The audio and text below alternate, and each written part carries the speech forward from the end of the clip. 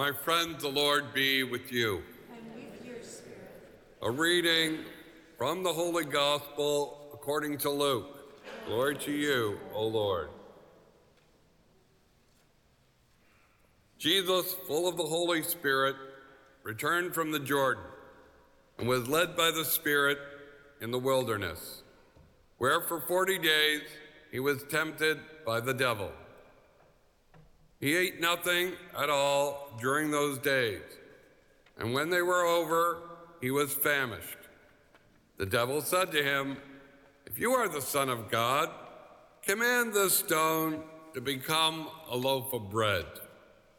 Jesus answered him, "It is written, man does not live by bread alone."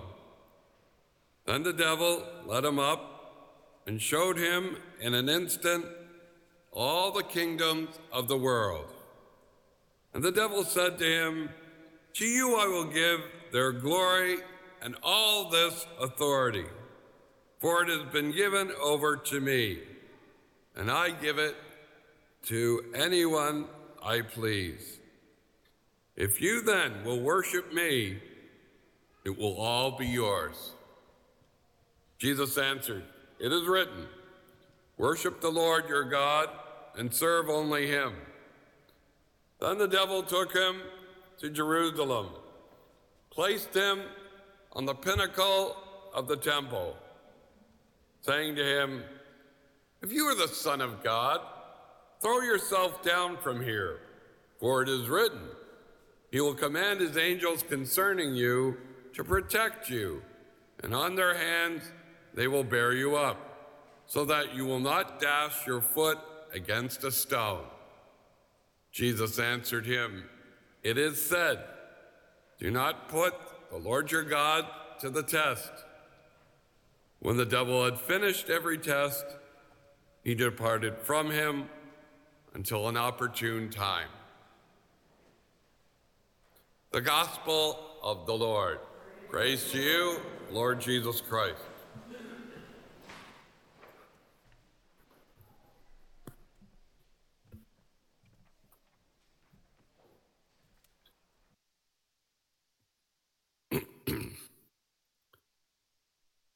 What are the roots of sin? One way of understanding the three root sins is by asking the question, where am I looking for fulfillment? Where am I looking for fulfillment? The gospel tells us that we need to be looking for it in our friendship, our relationship with Jesus Christ, in being faithful to God's will in our lives, because we were made to find lasting happiness in him. Amen? But ever since original sin, we have this tendency to look for fulfillment in three other places. In other words, three idols. These are the three temptations that the evil one throws at Jesus. First, we can look for it in what could be said as pleasure and comfort. Command the stone to become bread. This is the first idol, and it is the idol of sensuality, living by our senses. Life's pleasures and comforts are good things because they're created by God. Yet, what we find is they don't last. They're not lasting. They're not fulfilling. In other words, they don't satisfy the heart. Therefore, statistically, it's been found that death by suicide is far greater among the rich than it is amongst the poor. And Jesus responded, we do not live on bread alone. The second area that we seem to have a tendency to look for fulfillment and satisfaction is in power. In being able to do whatever we want without limitations. This idol is the idol of arrogance, or another way to put it, diabolical pride. Thus, the devil's second temptation, I shall give to you all this power and glory. Yet we know this is a lie. Only God is self-sufficient. The rest of us depend on him. When we reject that dependence upon God, what we do is we end up becoming slaves of selfishness. And in a real way, we become worshipers of the evil one. Amen? Okay. Wasn't sure about that one. That's what happened to Darth Vader in the Star Wars movies. He wanted control over life and death. And what happened? He ended up becoming a slave of evil. And so Jesus answered, you shall worship the Lord your God, and him alone you shall serve. The third way we look for satisfaction or fulfillment would be in popularity or praise. And this is the idol of vanity. Thus, the third temptation that the evil one presented to Jesus was a miraculous swan dive off the temple roof. He offered it to him so it would impress everyone and win Jesus instant fame. But what we find is people's opinions are fickle. You and I both know you can be a hero one day and a zero the next. Fashions change all the time. Whereas God's friendship, that relationship, it is firm, it is steady, stable, and dependable. Risking that friendship for the sake of what? Passing popularity. It's bad business. Thus Jesus says, you shall not put the Lord your God to the test. Sensuality, arrogance, and vanity. Seeking our satisfaction and ultimate fulfillment in pleasure, power, or popularity, these are the three root sins that Jesus unmasked for us. So let us ask ourselves a very tough question. On this, the first Sunday of Lent, ask yourself, and I ask myself this, am I a better Christian now than I was a year ago? And that's an especially challenging question because we've been going through this pandemic. Ask yourself, am I holier? Am I more like Jesus?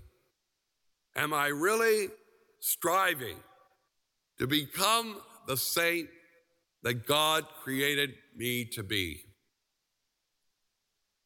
And it's an uncomfortable question to ask. It's uncomfortable for us to ask and to probe ourselves by these questions. But nonetheless, that's a good thing. Lent is a time for us to feel uncomfortable.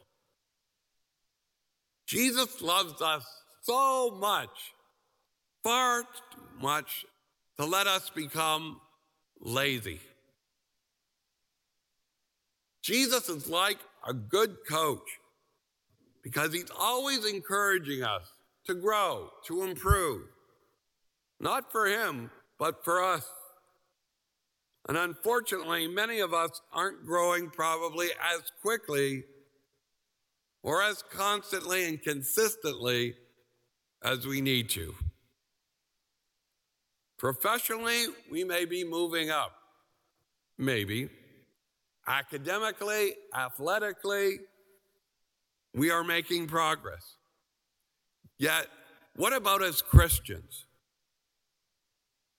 Maybe not really. Maybe we're still stuck where we've always been. We're on a plateau. And so, the same temptations, the same falls, the same sins. The danger is that we're still what could be called mediocre Christians. Now, one of the reasons for this is that we will not let go the real root of our selfishness. Amen? We need to strive to follow more faithfully Jesus. Yet, we don't do so maybe intellectually. We keep trying to cut off the branches of impatience or greed or lust or dishonesty. Yet what is happening is the roots are still intact. And we know that about our gardens.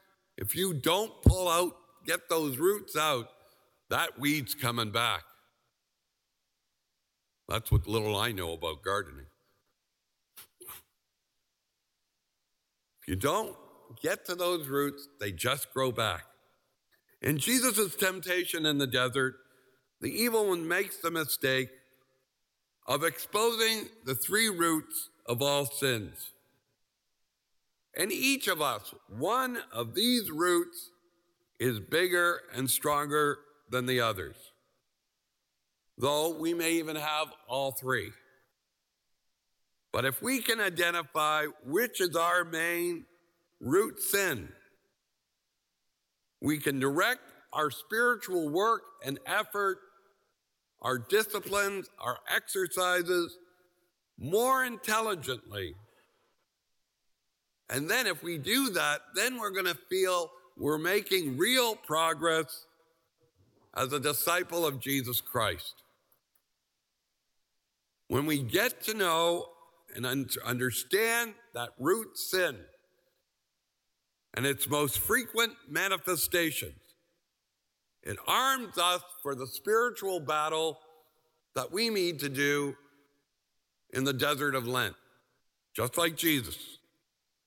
The better we know where we are weak, the better we are able to resist temptation. And we are all tempted. Amen? Yeah, that was the strongest one of all. Every day we're invited by sin to rebel against God in little things and in large things. The pattern of our behavior around us, our own self-centered tendencies, and the evil one himself are always inviting us to trust more in our own flawed judgment than the infinite wisdom of God. We need to remember, temptation is not sin. Temptation is not sin. In fact, every temptation is an opportunity to exercise a deeper trust in God, to reclaim territory for God's kingdom, just as Jesus did when he was tempted. Because Jesus was tempted, he redeemed temptation. With this grace, his victory over sin, that can be our victory. That's why he came to this earth and to each of our lives in the first place. So the message that Jesus has for us today is one of hope, lasting hope. We can conquer sin. We can do it in our lives and in this world around us. We just need to stay as close to Jesus as we can, to listen to him. That's why what the Eucharist is here for. That's why God gave it to us. And that's also why the scriptures, the Word of God, has been given to us. Because when we aren't feeding ourselves on the body and blood of Christ, we need to be feeding ourselves with the Word of God. That needs to be our sustenance. Jesus confronts the devil attack by quoting and living the scriptures, the inspired Word of God. So, my friends, I encourage you and I invite you. Let's renew our confidence in Jesus and our determination to fight the good fight for the advance of the kingdom of God, to cut back and to remove as best we can with God's grace root sin, and to make more room for God's grace in each of our lives. When we receive Jesus today in communion, let's promise to do our part, to stay united to him, to deepen our trust in him, and seek our happiness and our friendship with him. Let's find our satisfaction and fulfillment in him.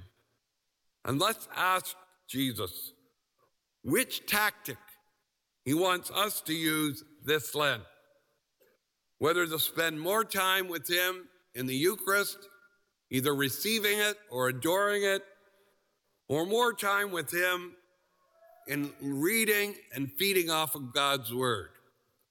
That's the goal for us. That's what Jesus is offering to us. And I believe we can be successful. We can be able to say at the end of these 40 days, we are better than what we were a year ago. And for that matter, 2 years ago.